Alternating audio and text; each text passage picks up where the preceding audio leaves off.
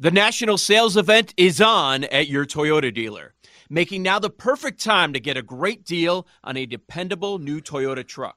Like a rugged half-ton Tundra, workhorse by nature, powerhouse by design. The Tundra combines raw capability with premium comfort and advanced tech to fuel your wildest adventures. And with the available iForce Max hybrid powertrain, you can take electrifying horsepower farther than ever before. Or check out the fully redesigned Tacoma, delivering trail-dominating power in captivating style. The new Tacoma was born to make your off-roading dreams come true. And with new available tech, this legendary truck is getting even better. And when you buy a Toyota truck, you buy Toyota dependability, meaning your truck will hold its value long into the future.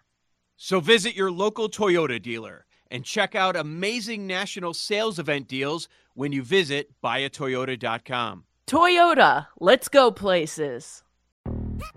Yo, Trey. Kevin, what's up, man? You know, I've been thinking, what would have happened if the NBA never vetoes the Chris Paul trade to the Lakers and we get CP3 in the same backcourt as Kobe in LA? Well, you get a very happy Jack Nicholson for sure. And the Lakers probably win a bunch more championships. CP3 finally gets a ring or two or three, and the Kardashian empire is forever altered. What did you just say? Hey, everybody, I'm Trey Wingo. And I'm Kevin Frazier, and we're teaming up on a new weekly sports podcast from Wondery, Alternate Routes. As former Sports Center anchors and current sports obsessives, we're consumed by all the what-if questions that make being a sports fan so excruciatingly fun. If you're like us, then you also live and die on the fallout from every drop pass. Or play call. Each week on Alternate Routes, we'll take a flashpoint in sports, break down what actually happened, then explore every alternate scenario and the ripple effects it would have caused. Follow Alternate Routes on the Wondery app or wherever you get your podcasts. You can listen early and ad-free right now by joining Wondery Plus. I think the challenge will be not how many Super Bowl special prop bets we want to play, but how deep can we get into the conversation without running out of Super Bowl special prop bets that don't include Taylor Swift somehow. Because I was just scrolling through one list in particular, and like every other special prop for Super Bowl 58 is Taylor Swift related somehow. We've got planes in the flyover. We've got Gatorade color, length of the anthem, color of Reba McEntire's hat. Do we expect Reba to wear a hat? We'll get into that in 20 minutes. Lightning bets before we wrap up. It is BetQL Daily, presented by BetMGM. I'm Chris Mack, alongside Joe Ostrowski and Aaron Hawksworth. We've got you covered every single weekday, live coast to coast on the BetQL network from 9 a.m. to noon Eastern. We just started touching on college hoops a minute ago with Vaughn Dalzell of NBC Sports. Now we bring in our guy, Isaac Trotter of 24/7 Sports. And we think we may have come up with a system here, Isaac. Tell us if this makes sense or not. We may just start betting blind home dogs.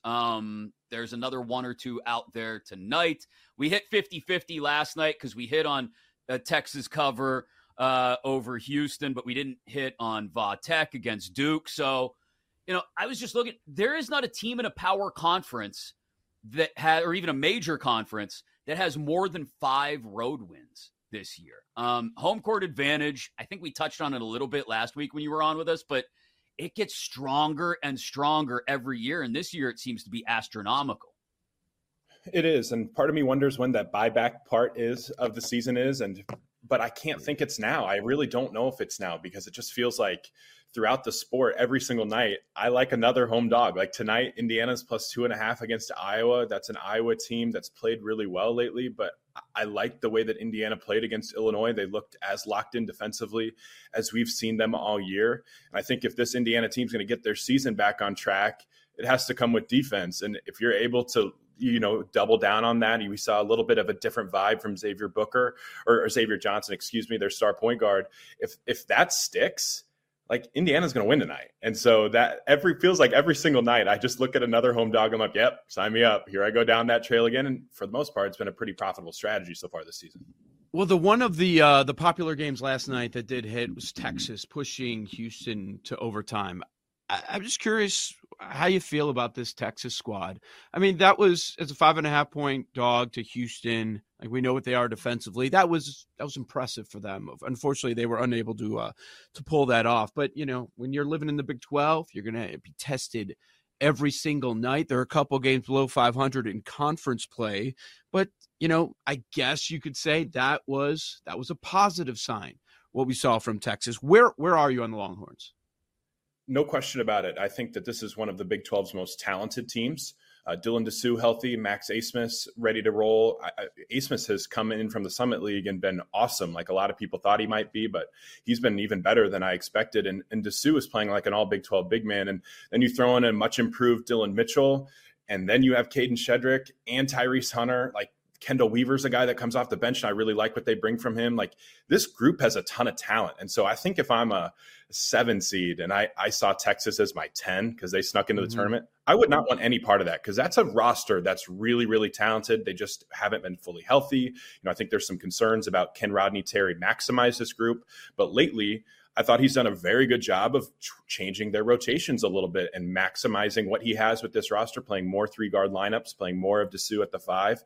And we've seen them start to play a lot better lately. So that's a Texas team that I don't know what to do with long-term, because I feel like they're really talented. I still have questions about the head coach, but on a night-to-night basis, they're as good as any team in college basketball. Those are the teams that are kind of fun in March, because it wouldn't surprise me at all if they're in the Elite Eight. Not one bit. It also wouldn't surprise me if they lose in the first round. That was a great game last night. We were on Texas, so happy to see that one hit.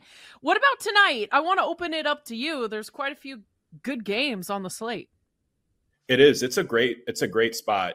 Obviously the props market is where I love to do most of my work. And Tennessee, South Carolina is a big game tonight. Tennessee trying to get some separation from the rest of the SEC, and teams like the big thing I've been looking at is like South Carolina unders against the top opponent is a big angle for me. So Dalton Connect under 21.5 is one that I've eyed.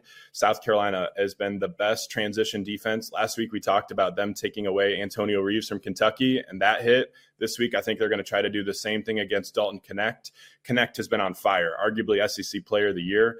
So far this year, we've seen some of his recent numbers, 30 points, multiple games of 35 plus for the first time since Shaq in the SEC. Like, that's big time stuff. But he does a lot of his work from 3 and a ton of his work in transition. Again, that's where South Carolina takes teams away. South Carolina, in the last 5 games, just one guard has gone over 20 points against them. So it's scary. I get it feels weird when you look at that box score, but I think under 21.5 is the right side for a Dalton Connect. And in a Tennessee team that you can have 4, 5, 6 different guys kind of pop up as their go-to guy on any given night. It's been Connect lately, but it wouldn't surprise me at all if Zakai Ziegler takes over and takes a big number of shots, or Jonas Adu does that, or Josiah Jordan-James gets rolling at home and just takes enough of that volume away where Connect stays under this number. Isaac Trotter at 24/7 Sports with us here talking college hoops on BetQL Daily. Last time Marquette played Villanova in Wisconsin, they won by 12 or 13, I think it was. They're in Philly tonight. Villanova favored by 2.5 over the number 9 team in the country. Tell me why I shouldn't buy a road team here, a road dog here in the Big East. Yeah, this is just really a number that's based on the injuries, right? Chase Ross is up in the air of being able to play. Cam Jones twisted his ankle and was in a boot.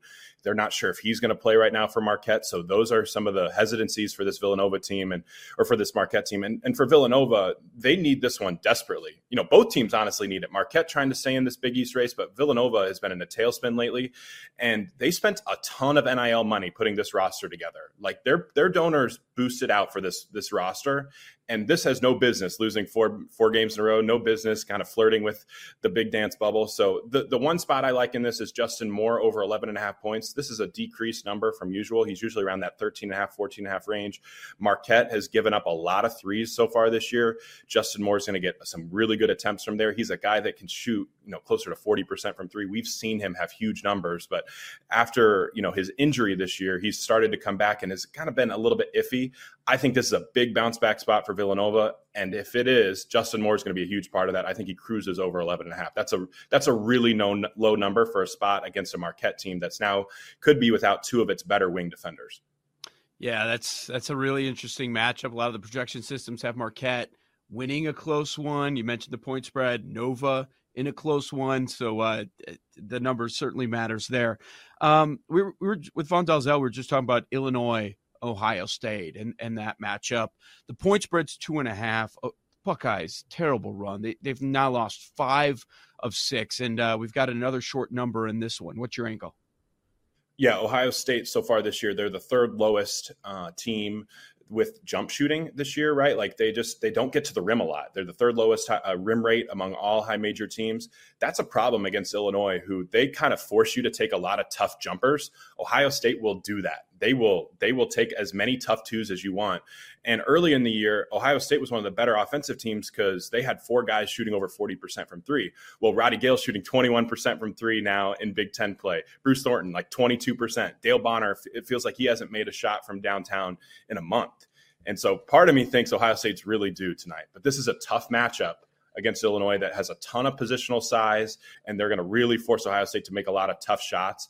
And if Ohio State can't guard, like this is a group that should be better defensively than what they are. They have better defensive personnel than when you open up KenPom and see what they're 99th right now in defensive efficiency. This group should be better than that. So I want to buy back on Ohio State at some point, but I'm not sure if this is the right matchup for it because this Illinois team gives Ohio State a lot of problems with their positional size and what they're trying to do with their defensive game plan. Let Tend Dental make your dream smile a reality. We offer a variety of top-rated treatments, including Invisalign aligners. And for a limited time, Tend is offering $750 off orthodontic treatments. Offer valid through January 31st, so don't wait. Visit hellotend.com/sale. That's hellotend.com/sale. And book your free consult today. UNC at Georgia Tech, the spread at 9.5. Could Georgia Tech be one of those home dogs that covers?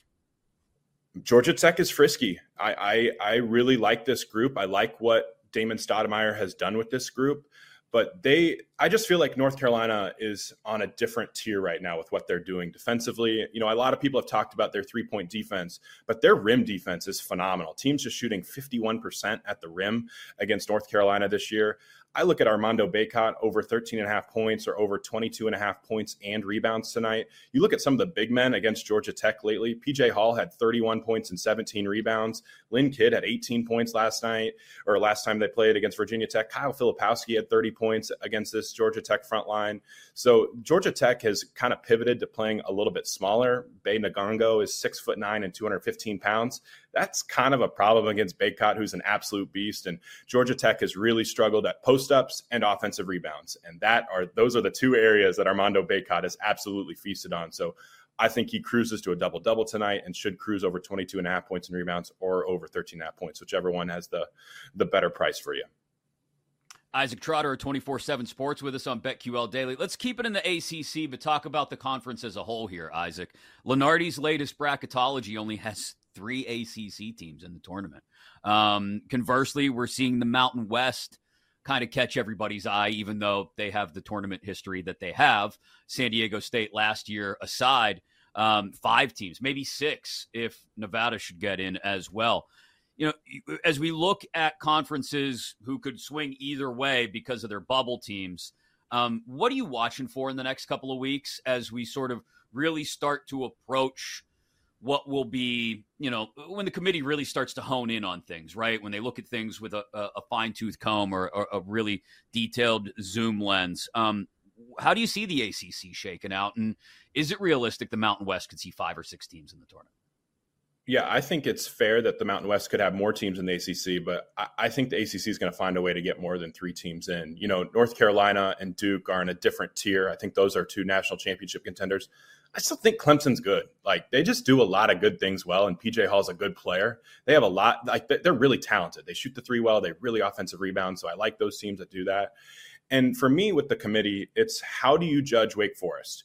Because Wake Forest, before they got all of their guys eligible with the 2-time COVID or waivers being able to play, is a very different team than the Wake Forest team that they have now. And so I don't know how they, you know, adjust their power ratings for that. I don't know how they look at that resume when Wake Forest team with Efton Reed, the Gonzaga transfer, former 5-star big man, is a completely different unit. So I think Wake Forest finds a way to get its way into the tournament. I'm still eyeing Virginia in case they can kind of get things together, but it's a league where you just don't have a lot of quad one opportunities at home. So you don't really have those opportunities to buff up that resume. But I still think the ACC gets 3, and the Mountain West, I think they settle at 5. But all 5 of those teams are awesome. That Mountain West race is fantastic. Like, there's so many teams. I think they have 4 teams right now within a game of first place. How about some of the other races, Isaac? I know that you just wrote a piece that dropped on 247sports.com about some of the other conferences, the front runners, teams that need help, and some long shots where you can find some value. If of those other conferences, what's your strongest case for a long shot right now? Yeah, I think if you're looking at one, you're looking out in the Pac-12, right? Arizona hasn't necessarily opened the door super well. So I think they're 6-3 right now in conference play. Oregon is still there. Like, can you find a long-term value on Utah maybe to get fully healthy? That's a group, when we've seen them fully healthy, they're really, really talented. The other one I'm looking at is Michigan State, potentially top 20 team on KenPom. Their schedule coming up is real soft. And so if they get hot, maybe this is the right time to buy on them, where you're getting a really big number, but you need a lot of help there, right? You need Wisconsin to start tripping up. You need Purdue to start tripping up, and Michigan State doesn't necessarily get a ton of head-to-head opportunities to really slice that gap there. But those are the 2 that I'm eyeing. Again, another one too, the SEC is so wide open. So is it Florida? Like, can they potentially get things back on track? Because that's a team, when we've seen them, play up to their potential, that's a really, really talented roster. And that SEC race feels wide open after Tennessee and Alabama and Auburn and Kentucky. Florida's 90-1. Jesus. Yes. About a minute. Anything left on the table for tonight that we didn't touch on that you like? Oh, I got one for you. Michigan State. These 2 rivals are, honestly, this is probably as bad a game as we've seen in their history. Both of these teams are struggling, to be honest. When you look at the history, it's very rare to see Michigan this far under 500 when they play Michigan State. So, but how do we attack it? I think Jaden Akins over 3.5 rebounds has been a nice little spot for me. It's kind of niche, but it continues to hit at a pretty good clip for me. And the big angle here, Doug McDaniel, Michigan star point guard, he is out with a 6-game suspension for only road games, right? Because of an academic thing. It's one of the weirdest suspensions in all of college basketball. But when he doesn't play, Michigan's offensive rating drops in a hurry. They're 120 with him on the floor, 99 with him off the floor.